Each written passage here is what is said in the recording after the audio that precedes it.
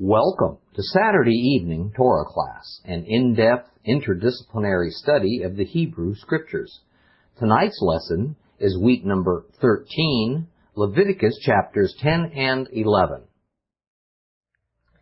We're going to continue this evening with the story of Aaron's children, Moses' nephews, Nadab and Abihu. And Nadab and Abihu were priests who immediately following the consecration ceremony of the priesthood into operation were engaged in a ritual at the tabernacle when suddenly fire went forth from the Lord. His glory was in the tabernacle at that moment, and it cremated those two men. Now, the question I asked before we concluded the last lesson is, what could have provoked Jehovah to do something so severe? And I have no doubt that from Moses to Aaron to the elders of the tribe to the tribal leaders and the ordinary Israelites, by the thousands that were looking on at this, they were startled and bewildered as to just what took place before their very eyes. Let's reread Leviticus 10. Where this all takes place, because we barely got into it last time. Leviticus chapter 10.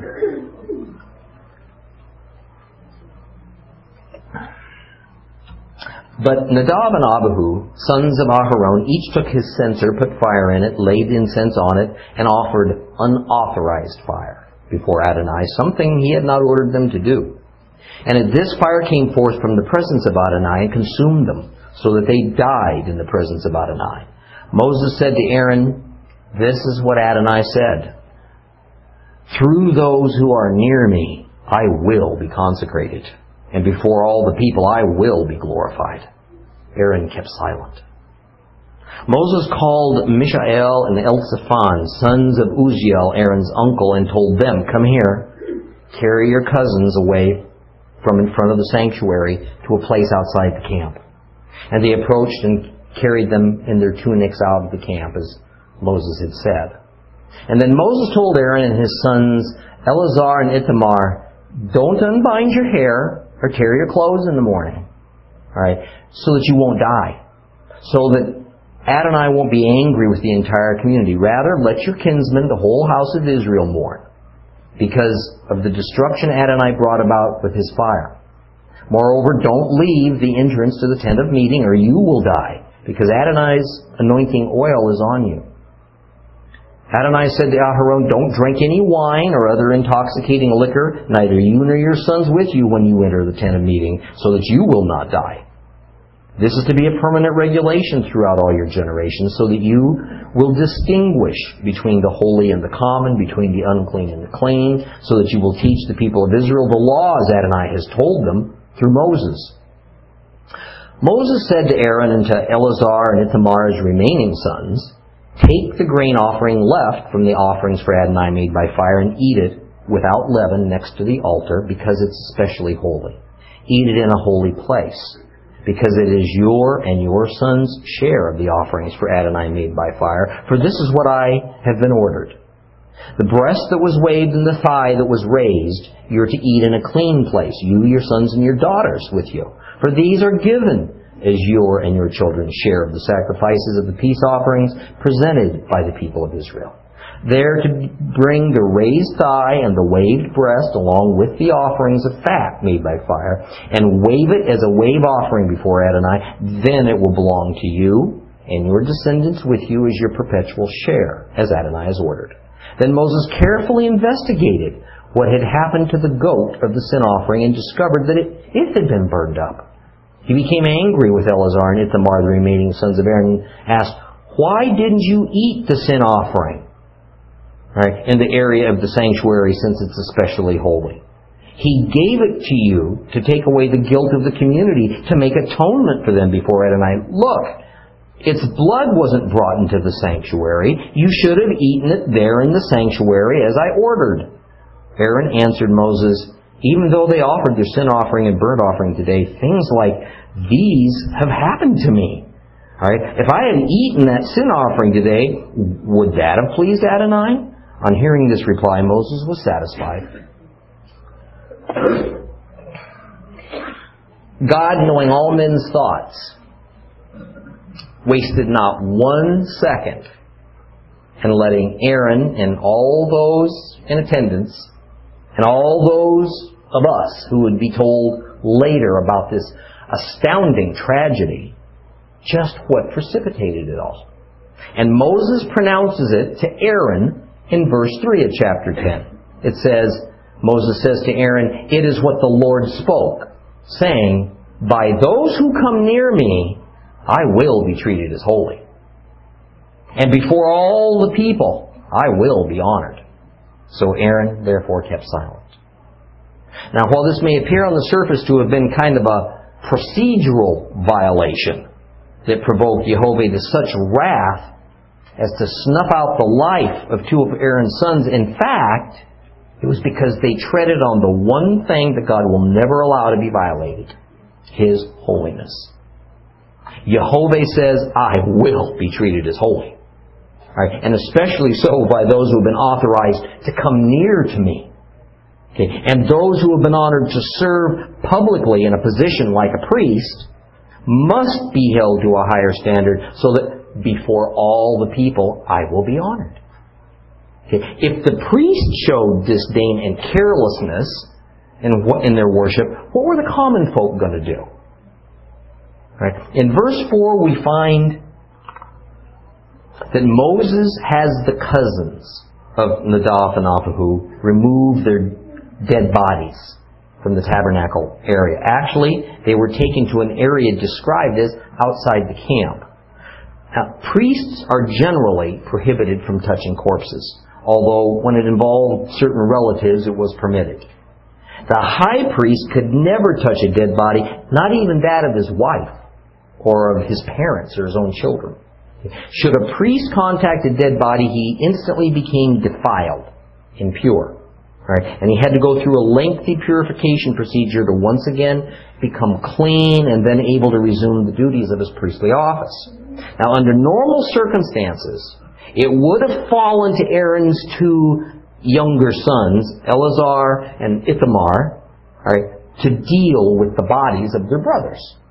Right? However, since they too had just been consecrated as priests, it would have been inappropriate at these inaugural sacrifices for them to become defiled by contact with the dead.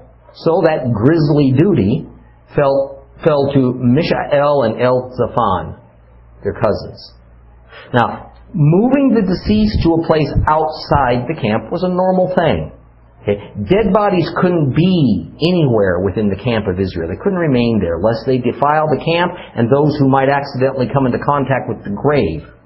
Okay? And a good rule to remember when reading Scripture is that of all the ways one could become ritually unclean, there was no more serious and severe one than to come into contact with death. Okay? So it was avoided wherever possible. Now, verses 6 and 7 basically tell Aaron and his 2 surviving sons that they may not participate in the customary mourning of the dead procedures. In fact, they're told that if they do mourn their kin's passage, they'll be struck dead as well. Okay. And because they're priests, and therefore they represent the entire nation of Israel, the whole community will be subject to God's wrath if those 2 men join in the bereavement. Now, does this all sound a little bit severe to you? Okay. I mean, what happened to the God who mercifully rescued these people from the hand of Pharaoh? Okay. Where is the forgiveness that enabled Aaron and his sons to become priests, even though not much earlier they had built and celebrated that golden calf? Okay. How does a God who values life so much take life away in an instant of judgment and divine punishment? Well, this is the side of God's attributes that we'd really rather not talk about. Okay. This is the side of God's characteristics that have been pushed to the back by very well-meaning clergy who want to see God's mercy and loving kindness pushed forward so that more people will be attracted to Him. And this is the side of God that, frankly, much of the church today says doesn't even exist anymore. Okay? That it was an Old Testament dispensation. That in the New Testament dispensation, the God of the New Testament somehow has left His wrath and judgment behind. The God that we're told over and over never changes, changed. Okay? Well, it goes without saying that what we read in the Bible are but the tiniest snippets of all that went on among the Hebrews during those 14 centuries and the hundreds of Bible characters that passed by in the Holy Scriptures. Okay. So we ought to take with utmost seriousness these things that are recorded for us, because they're there to teach us something important. Okay. So after we just looked now at this jarring account of God's judgment in the Old Testament, let's just see if that same attribute of God is alive and well, or if indeed, and you're right, it is a thing of the past once we enter the New Testament times. Turn your Bibles to Acts chapter 4. We're going to start reading at verse 32 and continue reading on into chapter 5. We'll end up with about verse 11 of chapter 5. Acts 4.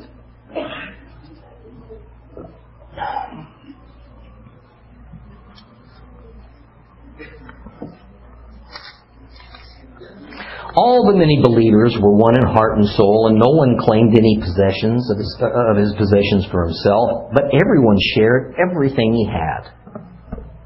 With great power, the emissaries continued testifying to the resurrection of the Lord Yeshua, and they were all held in high regard.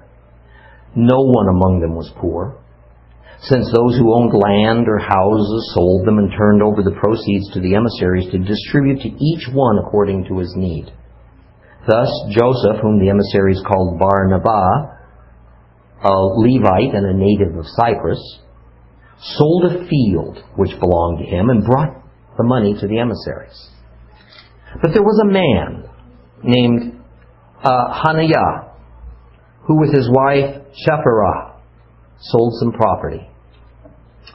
And with his wife's knowledge, they withheld some of the proceeds for himself, even though he did bring the rest to the emissaries.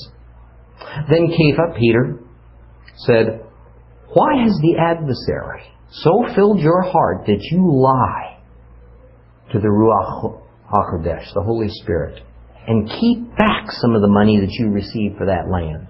Before you sold it, the property was yours. And after you sold it, the money was yours to do with as you pleased. So what made you decide to do such a thing? You've lied not to human beings, but to God." On hearing these words, Hananiah fell down dead, and everyone who heard about it was terrified. The young men got up, wrapped his body in a shroud, and carried him out and buried him. Some 3 hours later, his wife came in, unaware of what had happened. Peter challenged her, "Tell me, is it true that you sold the land for such and such a price?" And "Yes," she answered, "that is what we were paid for it." But Kepha came back at her. "Then why did you people plot to test the Spirit of the Lord? Listen, the men who just buried your husband are at the door. They're going to carry you out too." Instantly she collapsed at his feet and died. The young men entered, found her there dead, carried her out, and buried her beside her husband. Here we have an account of two people dying as a direct judgment of Jehovah. He killed them. They weren't put to death by any earthly authority, and it all seems to have come as a surprise to the apostles and the disciples that were present. Let us remember that by all accounts, Ananias and Sapphira were believers. They were Jews who had come to believe that Jesus was their Savior and Lord. There is nothing here that says that they were pretenders, or that they had only fooled themselves into thinking they were believers. So Ananias and Sapphira, husband and wife, were Christians. The Holy Spirit lived within them, just like with all their other Christian brothers and sisters. What happened here? Simply, they wanted to join in the spirit of what everybody else was doing by selling some property they owned and giving the proceeds to those believers who were needy. Okay? And they were certainly sincere about it. Because guess what? They did sell the property. And they did bring the proceeds to the church leadership. Although, they did tell a little white lie, and they held some of it back for themselves. Now let's stop here for a second and ponder this. Even Peter says they sold property that was rightfully theirs. They kept a little for themselves and gave the rest, apparently the lion's share, to the church. True enough, it wasn't 100% of the proceeds, but it was without doubt a very generous thing to do. Now tell me something. How many here would sell their house and give every penny to the church? How many here would sell a very valuable piece of property and give 90% to the church? It would appear on the surface, then, that the issue was not about generosity. Okay? It was that Ananias and Sapphira lied about it. And that is what precipitated God's death sentence upon them. Or was that really the deal? How often in the Bible do we see people killed by God for the sin of telling a lie? Okay. Had not Peter lied and denied Yeshua himself 3 times, he wasn't killed. In fact, the Torah doesn't even call for physical death for the sin of telling a lie. Not even lying to God.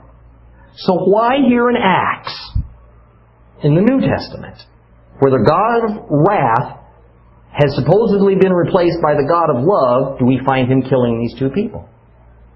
Okay. Well, here's where we get to put to work some things we've recently learned. When an Israelite brought his sacrificial animal or his offering, his tithe, whatever, to the tabernacle and presented it to God, that property or that animal at that moment became God's property. In the sacrificial system, it formally became God's property upon the act of simcha, laying hands on that animal's head to signify that that animal was indeed the offering and that it was being turned over to Yehovah. From a spiritual standpoint, when did the transfer of ownership of that animal from the worshiper to God actually occur? Later, rabbis would say that it was at the moment when the worshiper entered the temple grounds with the animal that it became God's property. Be that as it may, the term the Bible uses for offerings to Yehovah is holy property. We've discussed holy property a little bit. And we have also been shown that to violate God's holy property is a very serious matter. Now the key to this is that Yehovah deemed holy property as itself being holy. When Ananias and Sapphira determined to sell the property and give all the money to the Lord, at that moment, it had become holy property. Just as an Israelite didn't have to bring a certain animal for a sacrifice, that is, in some cases, the species of animal was, within certain limits, the worshiper's choice.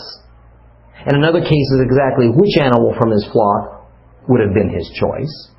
Ananias and Sapphira were under no obligation to sell their property and to donate the money.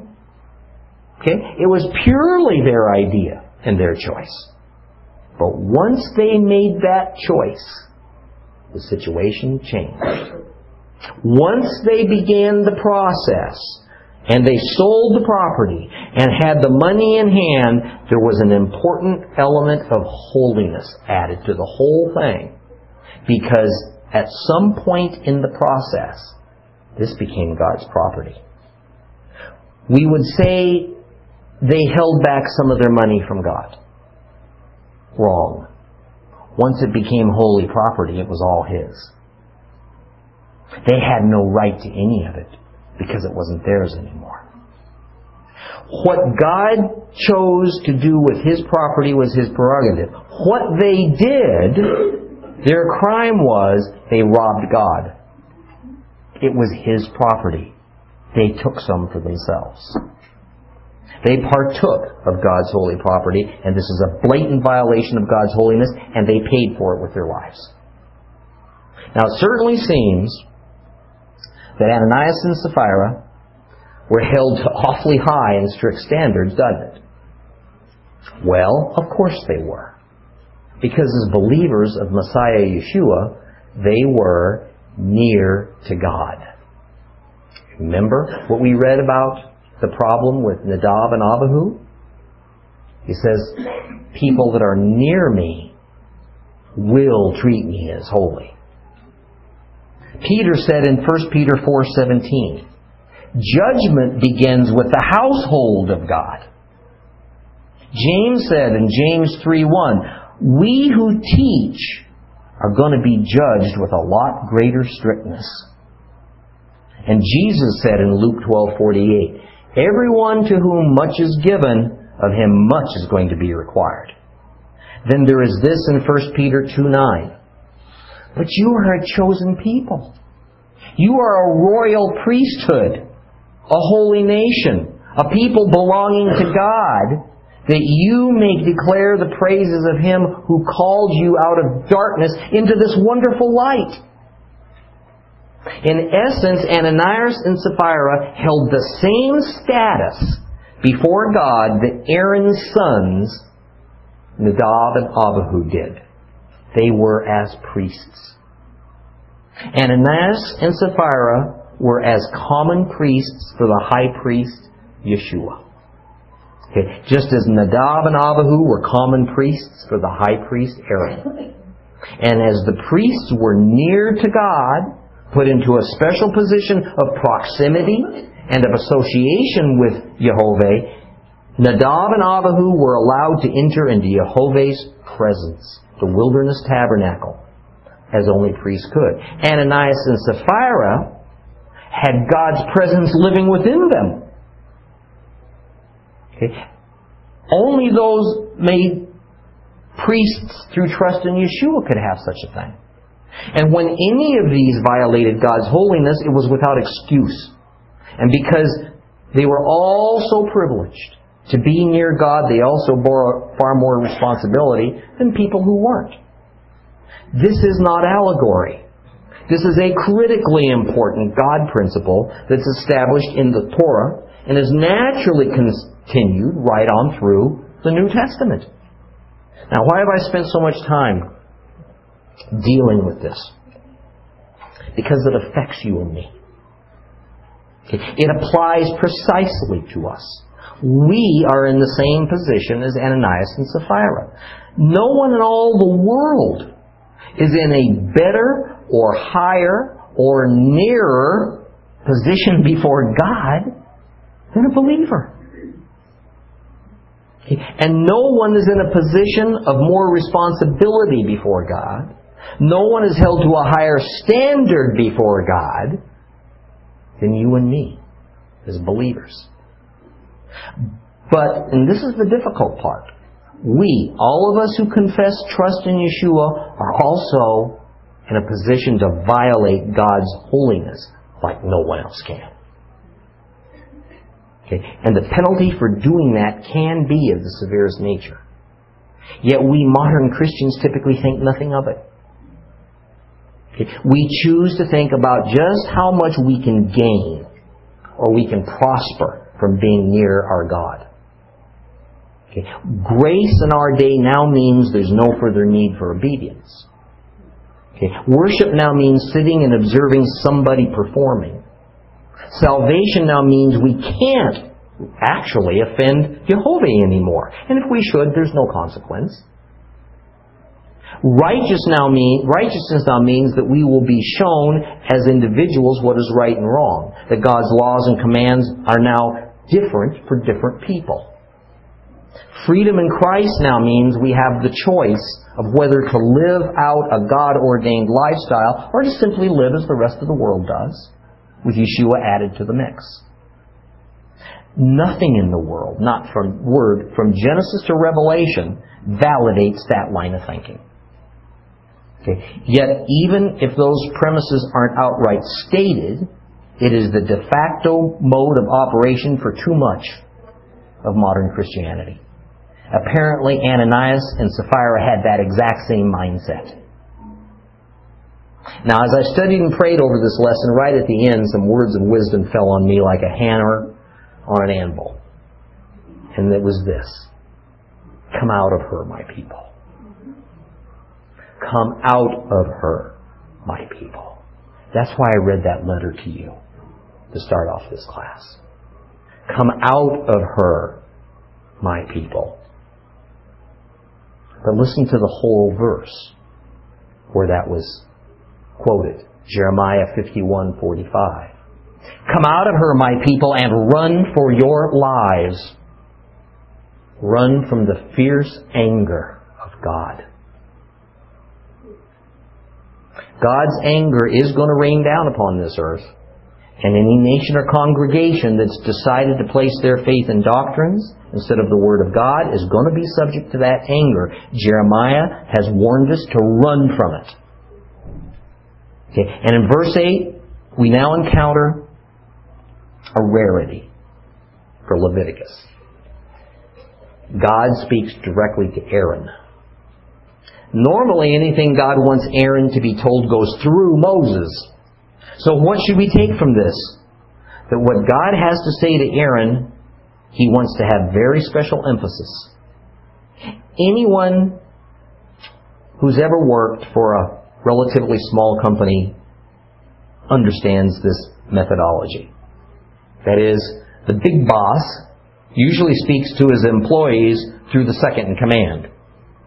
And part of the reason to do this is because on those rare occasions when the big boss does speak directly to an employee, the employee is really going to pay attention.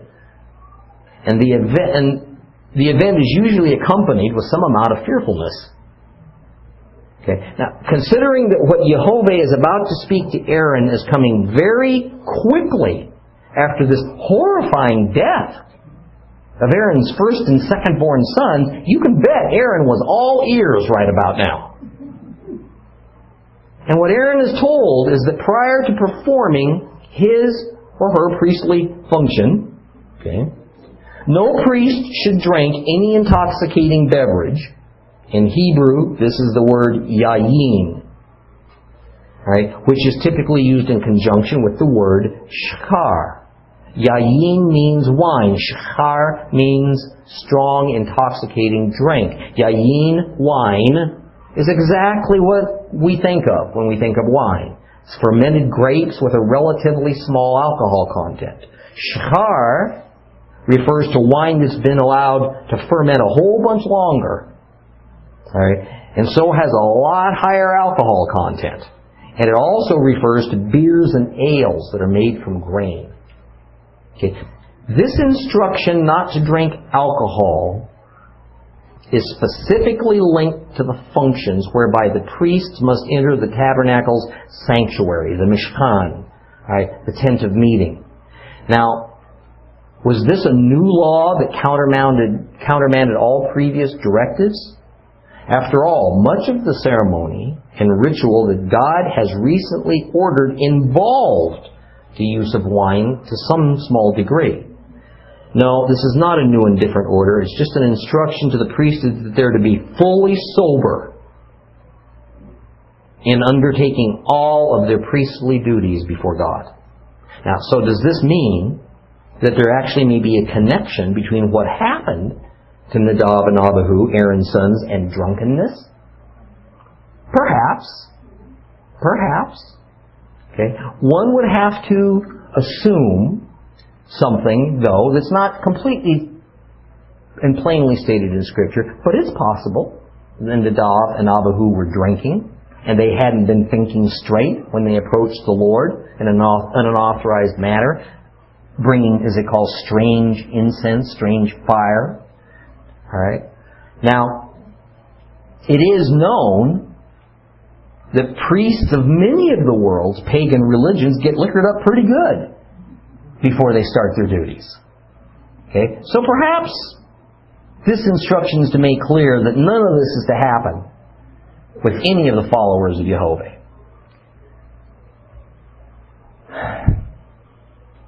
I think this has a lot to do with God making it abundantly clear to these priests, including the high priest, that they had no latitude in their rituals.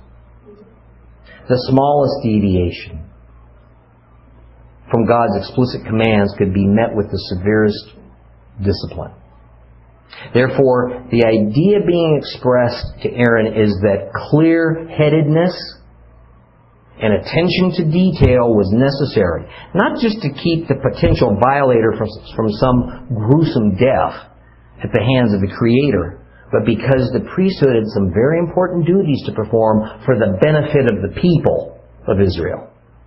Now, without going back over again the deaths of Aaron's two sons, let's remember what Jehovah said was the real problem with what Nadab and Abihu had committed. In verse 3, he said, "And before all the people I will be glorified." Priests were teachers as well as officiators of the rituals. And even more, they were near God. And the Word makes it clear that far more than words, it's the actions of the teacher that affected their followers. Okay. What the student observed his teacher doing was likely to be what the student would emulate. Now further, it was the priest's job, and let me go so far as to say it was their most important duty, to, as it says in verse 10, distinguish between the sacred and the common, between the clean and the unclean. And while often the distinction was a very simple matter, at other times it wasn't so easy. The priest carried a very great responsibility, and so soberness of thought in the service of the King of the universe was necessary to avoid his wrath due to some type of careless error, especially when it endangered his holiness. And I suspect most people in this room have at some time in their life gotten a little tipsy. Okay? And even though that may have been a long time ago for some of you, you undoubtedly remember that you don't have to be blind drunk to start making compromise and making unwise judgments that you wouldn't normally make if you had been drinking heavily or doing drugs. Now, so what's so key to grasp, so as we don't lose the context, is that those who were actively doing something in the service of the Lord, pastoring, teaching, leading, ministering, I don't care what it is, shouldn't drink intoxicating beverages prior to starting that activity because you're representing Him. Right? And your carelessness could not only cause you to do something that's offensive to God, which is dangerous to His holiness and your well-being, it could cause others to believe that such carelessness is okay.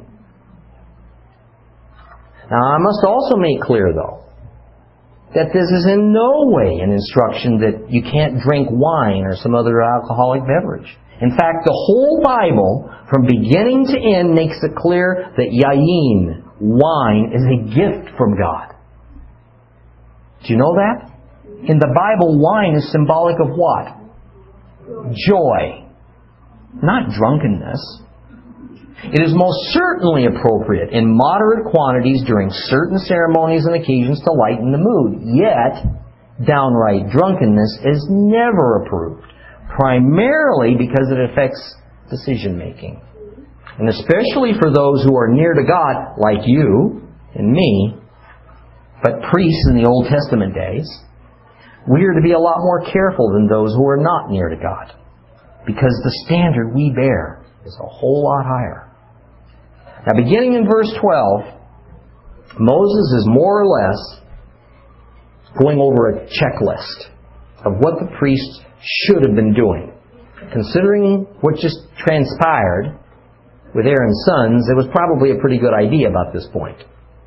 Now Moses was making sure that the mincha offering, the grain offering, that ritual for it was completed, as it was supposed to be. That in this case the dough was to be unleavened, it was to be eaten by the priests in the courtyard of the tabernacle, or more literally beside the altar, meaning beside the brazen altar. And a couple of things are being communicated here. First, it is that the incident involving Nadab and Abihu hasn't changed anything. The rituals and the procedures remain the same. Second is that Aaron and his sons, his remaining sons, the ones that are still alive, still bear the office of priest. This has not been taken from them. Next, more of the burnt offerings are discussed, and reminders are made of just how these rituals are to be performed. And we're not going to go there because we've already discussed these particular rituals in some detail in prior lessons. Now, interestingly, beginning in verse 16, when Moses inquired about the status of the purification offering, the hatat, he got quite angry. Because as he feared the carelessness that Nadab and Abihu had displayed and paid the ultimate price for it, rubbed off on Eleazar and Ithamar, Aaron's two remaining sons, and they were going to do something similar, but apparently not quite as serious.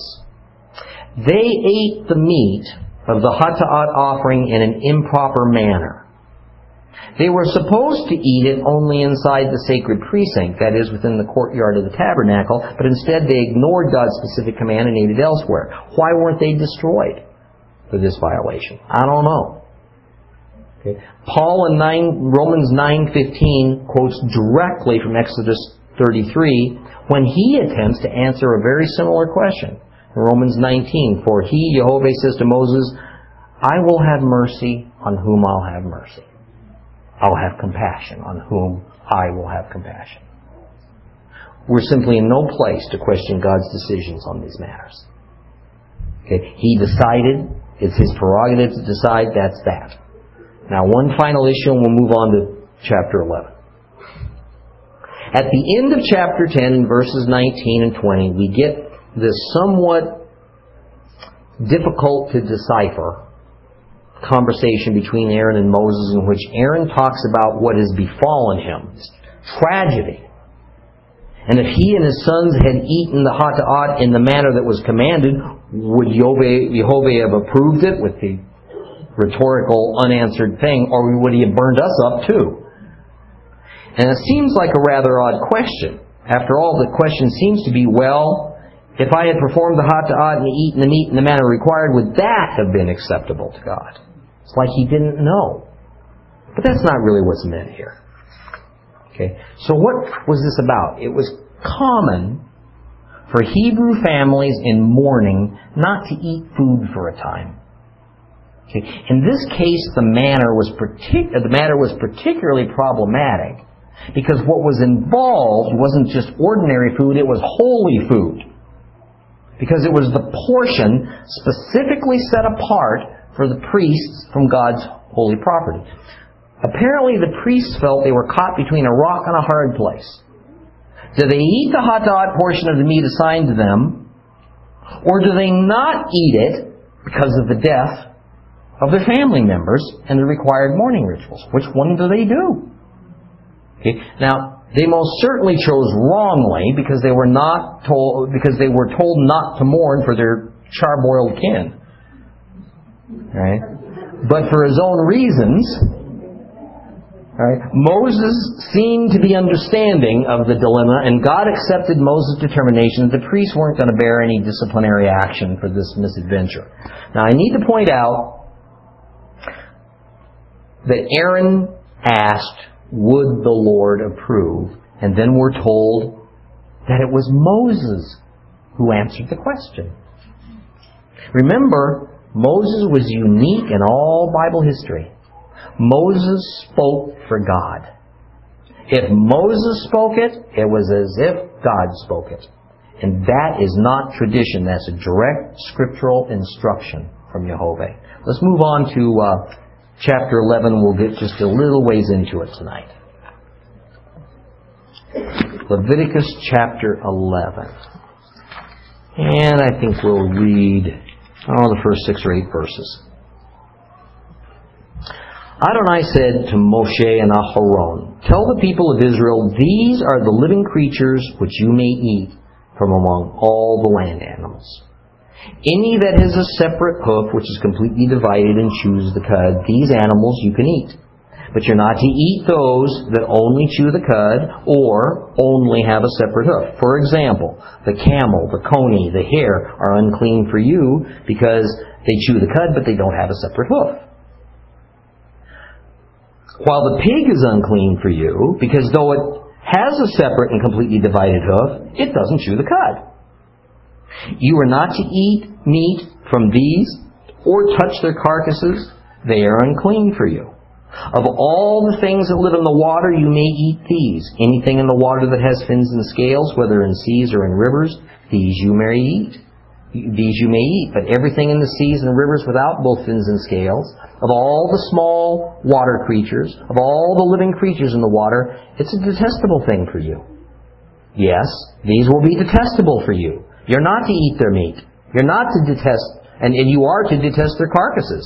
Whatever lacks fins and scales in the water is a detestable thing for you. Okay. Chapter 11 is the beginning of a new section of Leviticus that the Lord has been setting the stage for since the 20th chapter of Exodus. Because beginning with Leviticus 11 and continuing through chapter 16, we get the laws of ritual purity laid out for us. Fittingly, it all starts with the laws of diet, what in Hebrew is called kashrut. We know it more generically as kosher eating. Now in the previous chapter, chapter 10, verse 10, we're told that perhaps the primary duty of the priesthood is to distinguish between the holy and the common, between the clean and the unclean. You'll recall that that statement was made in the context of not drinking wine immediately before performing priestly duties because clear-mindedness was necessary for proper discernment and for good judgment, lest Jehovah's holiness be violated and His divine retribution be the result. Now, before we read any more of chapter 11, I want to make a few points. There is nothing of more paramount importance in the lifestyle that Jehovah has ordained for Israel than purity and holiness. That's the crux of it. And He sums up why this is, as we will read next week, in verse 45 of chapter 11. I am Jehovah who brought you up from the land of Egypt to be your God. Therefore you're to be holy because I'm holy. The Torah calls for a holy and pure lifestyle as defined by God for the people of Israel. There is absolutely no doubt that the Torah was given to Israel and nobody else. All of these laws and commands and rituals and sacrifices weren't just for everyone. They were reserved for Israel. Now, before some of you get too concerned about that last statement, please understand that there is more to that simplistic comment than meets the eye. For example, foreigners were certainly allowed to join Israel. And a foreigner who officially joined Israel was considered an Israelite. Jehovah didn't create two classes of Israelites, the natural born and the adopted. All were considered equal in His eyes. All were to operate under the same covenants and same justice system. Okay. And this principle applies directly to our condition as Gentiles and our relationship with Israel in New Testament times. Okay, so as I have addressed a believer's relationship with Israel on many occasions in this class, and will undoubtedly do so again. For now, just please take at face value the truth that Torah was given to Israel as a specifically set apart and chosen people, and that Romans 11 states clearly and emphatically that Gentile believers have been grafted into Israel. So on a spiritual level, believers, Gentile foreigners, have become one with Israel. Now, one of the things that we'll delve into is whether or not kosher eating was abolished by Yeshua, or it's still in effect. And if it is still in effect, who's obligated to follow it? This is a little bit of a dicey subject. Okay. Eminent scholars, Jewish and Gentile, believer and secular, have suggested a wide-ranging set of views on this often emotion-charged topic. Okay. However, before we dive into those turbulent waters, I want to discuss an aspect of kashrut that is not so controversial. And it is that the Hebrew diet was center stage on the matter of purity and holiness in the Bible. As important as the Torah makes diet, some would argue that Judaism has taken the matter far beyond the rather succinct scriptural regulations concerning eating and has made it a food cult almost unto itself. Yet these laws that we're going to study in Leviticus 11 are important enough that they wind up generally being repeated in Deuteronomy 14, though with a little different emphasis. And so we're going to, in the next few weeks, talk a lot about purity and cleanliness, or rather cleanness, right, and holiness. So it is worthwhile to have a review of what all those concepts taken together seem to mean in a biblical sense. I say biblical sense because what I'll explain as we go through this on kosher diet does not necessarily reflect modern Judaism, nor does it necessarily reflect doctrinal-based Christianity. Right? That is, we're really not going to get into the traditions and the customs. We're going to look at this from a purely scriptural point of view. Okay? And we're going to start tackling all that the next time we meet.